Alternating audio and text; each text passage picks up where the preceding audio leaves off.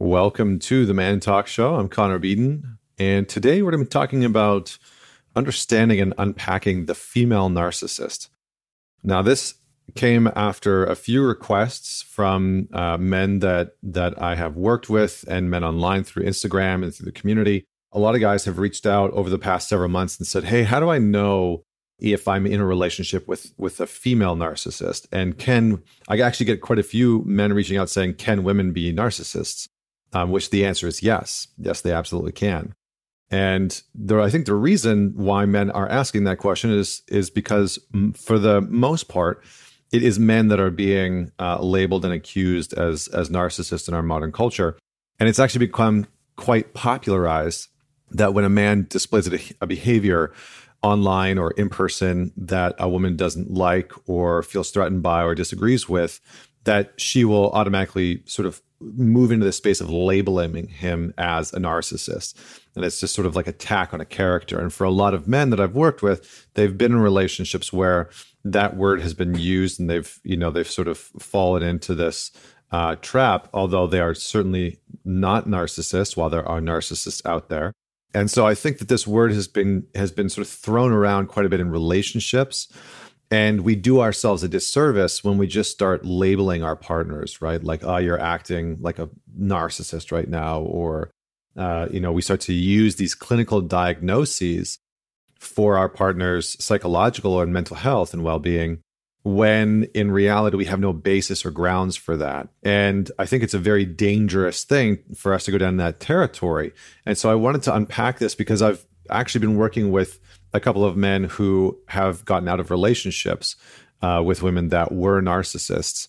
And a couple of these men didn't even know that women could be narcissists, even though they displayed all the tendencies. And so it is equally as damaging. And I think, this is going to be an interesting breakdown. So let's just talk about this a little bit, so we don't get too far lost into the societal conversations that are happening. So according to the Mayo Clinic, narcissism is a mental condition in which people have an inflated sense of their own importance, a deep need for excessive attention and admiration, but behind this mask, behind these needs of extreme confidence, lies a very fragile sense of self-esteem that's vulnerable to the slightest criticism.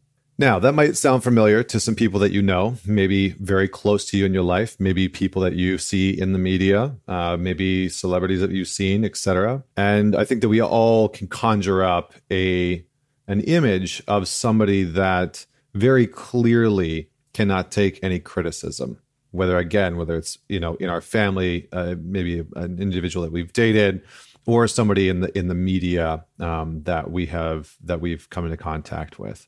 So that's the basic grounds of narcissism.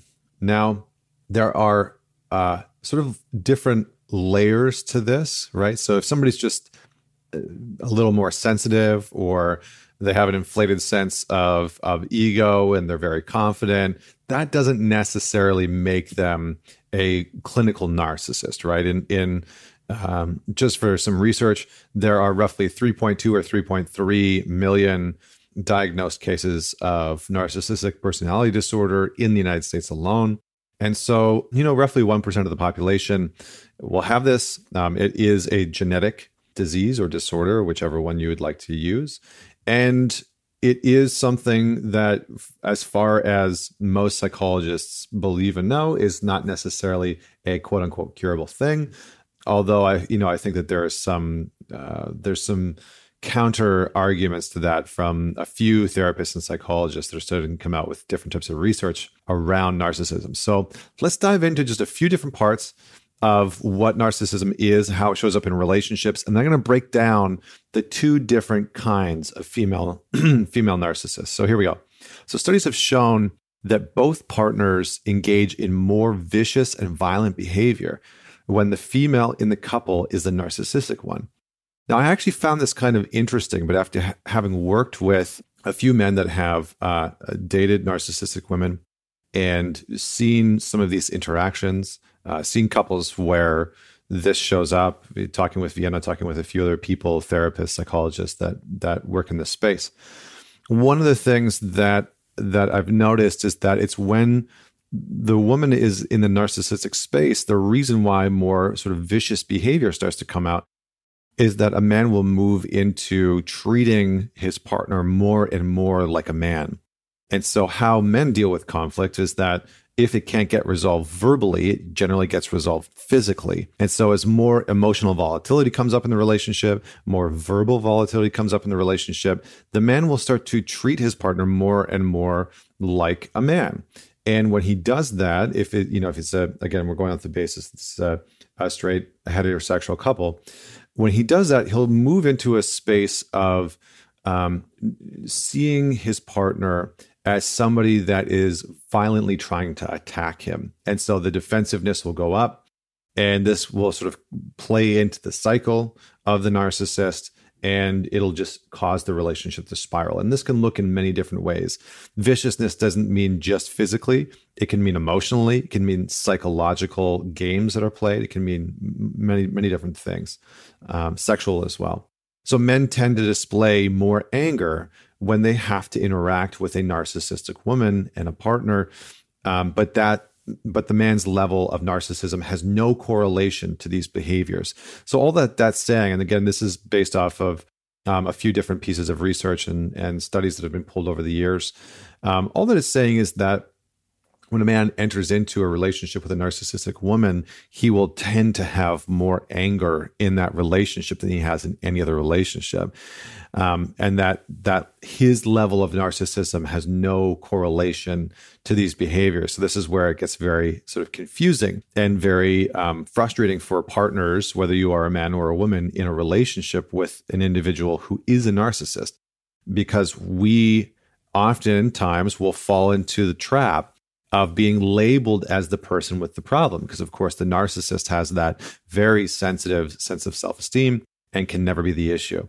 So this all suggests that narcissistic women are more hostile in relationships. And again, there's a lot of research to back this up, which in turn causes their partners to exhibit more hostile and angry behaviors as well during conflict and in these types of heated interactions. And again, that's because the aggressiveness that a woman is then bringing into the relationship, right? And narcissistic women will use very different types of sort of weapons against their partner, right? Some of them will be psychological, some will be emotional attacks, viciously attacking the character. Some can be sometimes physical, throwing things, sort of very aggressive in physical nature. And some can be very, again, very sexual in nature. So using sex is another very prominent theme with narcissistic women. So let's talk about the two different types of narcissistic women. And there's generally two different types just in general, but this is going to be sort of characterized for women specifically, just so that, maybe you grew up, maybe you're a woman listening to this show right now, and you grew up in a household with a narcissistic mother, or you have a sister that is a narcissist, or you have a boss that's a narcissist, or some of these qualities will just help you identify whether or not you're dating a man who's narcissistic. So when you are face to face with a narcissist, try not to let yourself get off track, because they are brilliant at that. You may lose your sense of purpose when a narcissist tries to take the center stage. So let's talk about the two different kinds. The first one is the grandiose, and I've labeled this as the archetype of the huntress or the spider. And I did that because it's a very sort of verbose arrogance that they can hunt down anything, that they have the qualities and the characteristics that are, how do I want to say this? That are very large in nature, right? So there's an arrogance there. So grandiose narcissism is characterized by extroversion, low neuroticism, and overt expressions of feelings of superiority and entitlement. So you'll probably hear your partner talk a lot about how they are better than other women, better than other coworkers, superior, entitled to certain things, maybe superior in their looks. There's a huge focus, and I'm going to actually maybe we'll just keep going. Owning to their grandiosity, grandiose narcissistic women often believe that they are somehow above the rest of us and that they therefore are entitled to special treatment. In their view, our job is to cater to their needs. They are, in the truest form, egomaniacs. And so this can happen in a number of ways, right? A narcissistic woman might be completely fixated on her appearance, and this will come out in her high self-esteem, right? And she'll flaunt that she could have any other man, or she will hold you at bay, knowing that you want a relationship with her. She'll sort of put you in this cuckold where you know that there's this game being played. She's not telling you that she's maybe dating other people, but she's certainly insinuating that at any given time she could have that if she so chose. So grandiose narcissism is characterized by, again, high self-esteem, interpersonal dominance. So they will tend to want to dominate you completely in the conversation and never be wrong. They have a tendency to overestimate their capabilities. And individuals with high grandiose narcissism tend to endorse positive illusions about themselves, simultaneously repressing information inconsistent with an infatuated self-image. Now, I'm reading definitions here that are pulled from a tremendous amount of research. People like Wink in 1991, Pincus, Miller in 2011. So this is a lot of research. These aren't my words. These are researchers in this field. So grandiosity can also be manifested through exploitativeness and aggressive behavior. So for many women, how you'll see this show up is in their dominance of competing with you. So you might find that some women that represent this huntress, this spider, the grandiose narcissist, they will try and compete with you, but they'll only compete with you in things that they know they can win. And so they won't engage in any other type of game with you. They'll put their looks above everything else. They will be hypersensitive to any kind of feedback. And what you'll notice is that they will start to gaslight. So all that means is that they will have said something, 2-3 minutes before, 5 minutes before. And when you bring that back up to them and say, hey, like, this is actually what you said, they'll try and deny it, and they'll try and spin it. They will try and, tell you that you're crazy, you're insane, like that was never said. And even though you're sitting there knowing that that was very clearly said. So any type of criticism towards them is taken or construed as an attack.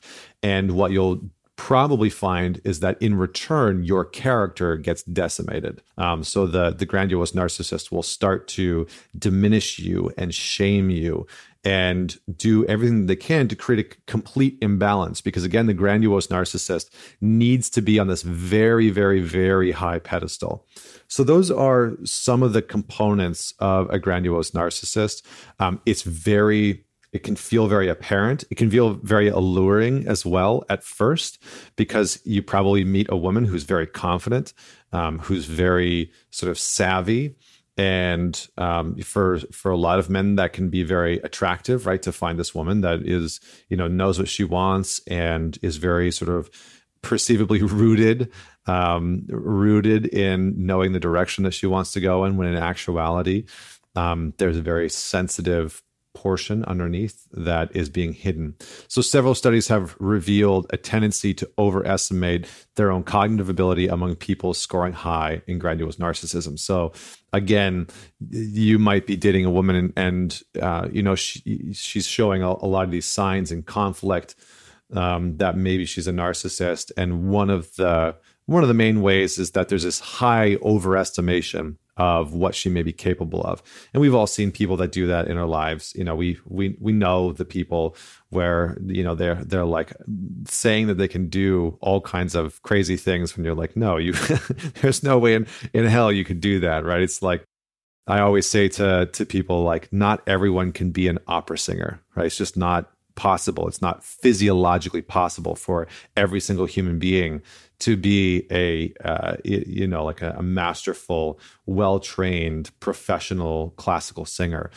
Since that was my background, it's just not possible. And so this idea that everyone should be able to do anything is just not true. So you'll notice with the grandiose narcissist that they adopt that mentality. They truly believe that they can pretty much do absolutely anything better than almost everyone else. Okay, here is the second kind of narcissist. And this one's a little bit trickier, a little bit more sneaky. I have dubbed the archetype the scorned damsel. And this is the vulnerable narcissist. So there could also be those who put these can also be women that put significant time and energy into appear powerful, but who are well aware of their self-esteem being actually very weak. So this is a bit of a different kind. Whereas the grandiose narcissist can't really see this part that they're protecting, or doesn't want to go near it. The vulnerable narcissist actually knows that they have incredibly low self-esteem. So the vulnerable narcissist reflects introverse self-absorbedness. Again, I'm reading off some of the research.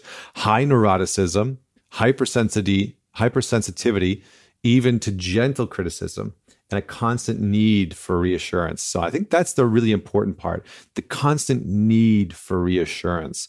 And the sort of self-absorption is a little less obvious for most people. The high neuroticism, this is like OCD characteristic traits. So she might need to have things a very specific way in certain areas of her life, whether it's the way that she looks or the clothes that she wears or, how things need to get put away or whatever the case may be. Now, a couple of those instances, not a big deal. But what it's saying here is that the vulnerable narcissist will have high neuroticism, will have high levels of neuroses, and neuroticism, again, being related to neuroses. So abnormally sensitive, obsessive, or hyper anxious. So when it comes to the vulnerable narcissist, we actually need to rethink narcissism, because vulnerable narcissists are just as convinced that they're better than others as any other narcissist, but they fear criticism so viscerally that they shy away from and even seem panicked by people and their attention. And this is by Craig Malkin. That's a quote from Dr. Craig Malkin, who has been one of the leading researchers in narcissism. So what he's saying here is that really there's a sort of tragic weakness that the vulnerable female narcissist will feel. And she will actually be incredibly, incredibly insecure. And you will probably hear about that insecurity. So the narcissistic qualities of a vulnerable narcissist are masked by helplessness, hyper-emotionality, very sort of erratic behavior. And they're not dissimilar to covert or introverted narcissists, which sort of fly under the radar of the grandiose narcissists. But let's just get into some of the behaviors, because this can help you identify what some of it looks like. So they're typically highly sensitive people to a very extreme level, and only their feelings have significance or importance, not other people's. So all that that's saying is, if you're in a relationship with a vulnerable narcissist, their emotions take precedence. No one else's matters. They're not able to really tend to your emotions. You'll probably often feel emotionally neglected, maybe even emotionally abandoned. And it's sort of, instead of using their sensitivity to understand and meet the other person's needs, they take offense to the slightest emotional reaction. So they'll watch for facial cues, they'll watch for body language, they'll listen to your words, they'll really start to learn when you're disappointed, and they'll personalize that other person's feelings and ultimately make it all about them. So it'll come back to them. So this is, again, a hyper level of emotional manipulation.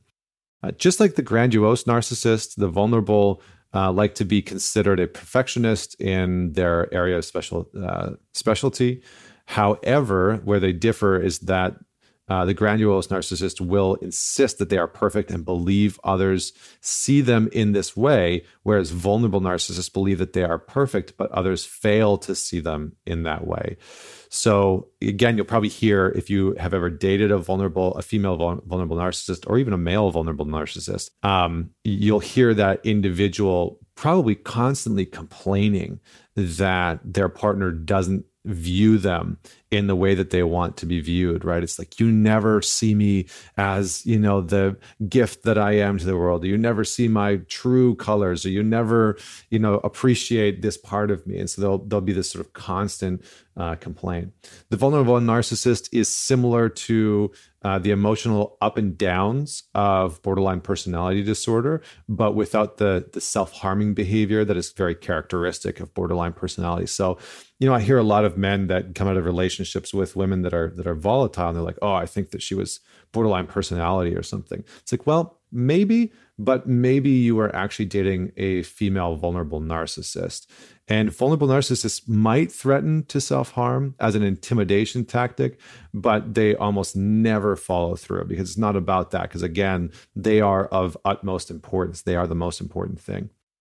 So there is no healthy way to question the emotions and subsequent responses of a vulnerable narcissist, as they are always right. Now, this one's really important, okay?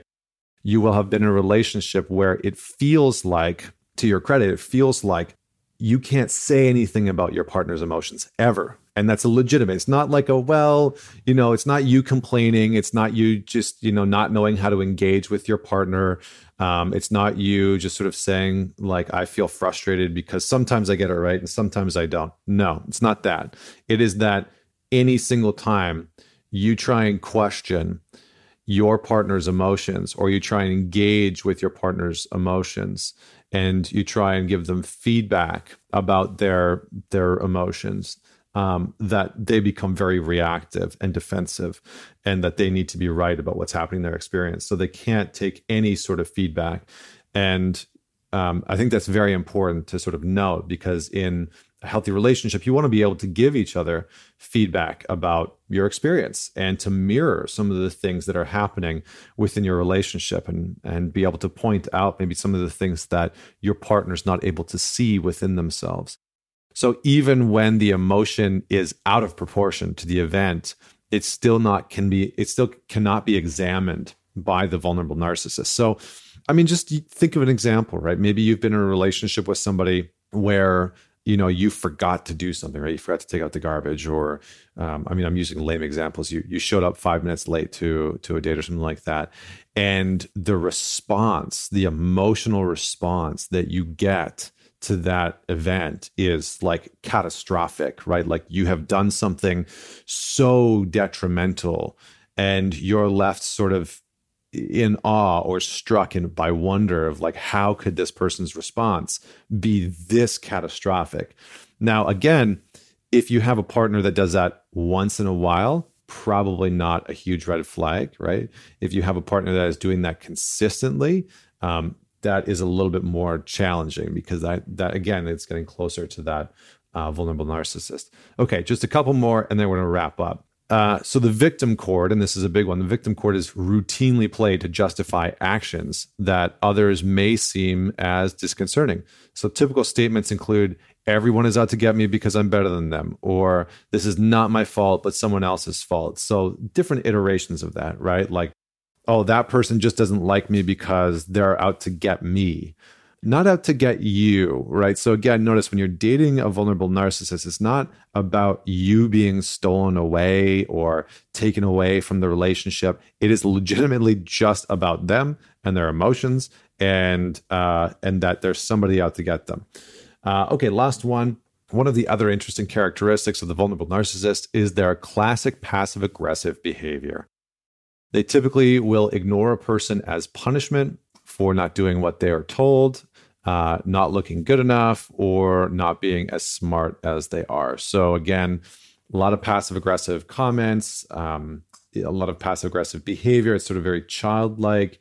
And again, this can be this sort of means of emotional manipulation. So the main theme for the vulnerable narcissist is the massive insecurity is at the root of this particular narcissist. And it's covered with silence instead of grandiose behavior. So instead of going into competition mode, instead of going into battle and sort of like attacking your character, they will often use sort of much more quiet, insidious means to make you feel like you are at fault for everything that is happening to them, that they are the victim. And in fact, they are extremely judgmental of anyone who displays pretentious, flamboyant, or lavish behavior. So they'll have a lot of judgment towards other people that might have qualities that sort of mirror back any of that sort of flamboyant behavior that they may be enacting sometimes. So, okay, I know that's a lot of clinical information. It's a lot of breakdown to help you understand what the vulnerable narcissist and the grandiose narcissist looks like. Again, as I said, the scorned damsel and the huntress. So what do we do? How do we meet these parts? What do we start to do to deal with these types of narcissists? So if you're a man that's in a relationship with a woman who you think might be a narcissist, I would encourage you first and foremost to really question whether or not you feel like these behaviors are showing up, to really do some research. Because I think the main problem that we experience in relationships is that when we are hurt, it is so easy to label our partner as something. It's so easy to say, like, you're just a fucking narcissist, right? You're just this, you're just that. And it's very damaging to the relationship, especially if it's not true, especially if that person, 90% of the time in conflict is great, but every once in a while sort of dissolves into, playing the victim and becoming manipulative and becoming hyper conflict oriented. So our work here is to really uncover, men and women alike, whether or not we feel like our partner falls into these categories or whether we are trying to ignore our own behavior. And that can be especially true. So if you're a man that's in a relationship and you feel like legitimately nothing that you can ever do is right, that you are sort of being extremely tested, right? You get called these sort of black and white names, right? You're so ugly, you're a pussy, you're not a man, you're such a cheap bastard, you're such a waste of life, your mother should have never had you, you're so stupid. When you are hearing these things repeatedly, these types of things from a partner, it's probably a good indication that you're in a relationship with a narcissist. So how we start to deal with this, again, I'm not going to give you the sort of like step-by-step solutions because in some ways this is a very daunting process. Number one, I would say absolutely find some support. So you're going to need a good therapist to sort of discern this, psychologist to be able to work with you, maybe as a couple, and to be able to support you with identifying whether or not this is true. Okay, so that's sort of number one. Number two is start to really come back to what is reality, right? What is reality? Because one of the most detrimental aspects, whether you are a man or a woman dating a narcissist, whether your partner is a man or a woman, doesn't matter. One of the most dangerous aspects is that we can lose our grip on what's true and what's not. Narcissists are brilliant at making us question our own reality, question our own thoughts, question what we said, question what we did, question our own emotions. So really take stock and get grounded and present within your own experience. And this is true for all relationships, right? Because when we have heightened levels of conflict in a relationship, it can feel very frustrating, like our partner doesn't know us. And so this is for everybody, regardless of whether or not you think you might be dating a narcissist. So really get grounded in what's true, what actually happened, right? Come back to the conflict that has maybe unfolded and take stock of what you said. Now, this is going to require you to develop some presence in the moment. And then last but not least, don't be afraid to not stop complaining to your friends, but to enlist your friends' support, right? Sometimes, and this can be friends or family, sometimes our family and our friends are pretty damn good judges of character. And if we feel like we've been trapped in this relationship or in this relationship for a while and we can't tell like if the other person is, maybe a narcissist, like truly a narcissist, then we can enlist the support of our friends because they might be able to sort of give some very clear guidance. And I think men are generally pretty good at being able to say like, yeah, man, like, listen, the way she treats you is actually not very good. Like she's very, she attacks your character and she cuts you down. And, I've seen her lie to you multiple times before in front of us. So, don't be afraid to connect with the trusted people around you whose perspective and vision you value as an additional just sort of mirror to the relationship. Often what we want to do, our sort of instinct is to go to those friends and we complain a whole bunch about our partner. And so it sort of colors their lens. And so rather than complaining to our friends about our partner, we just need to ask for their insight. So ask for insight rather than complain. See what they say, see what they witness in your partner, and see if that matches up and feels true. All right, friends, thank you so much for tuning in. I know this was a big one. If you have other questions about the female narcissist that I did not answer on this, or about narcissists in general, feel free to send me off a direct message, but please do share this episode. I think this is one of those episodes that many people would love to tune into. So if you have any questions, DM me on Instagram @mantalks. Until next week, this is Connor Beaton signing off.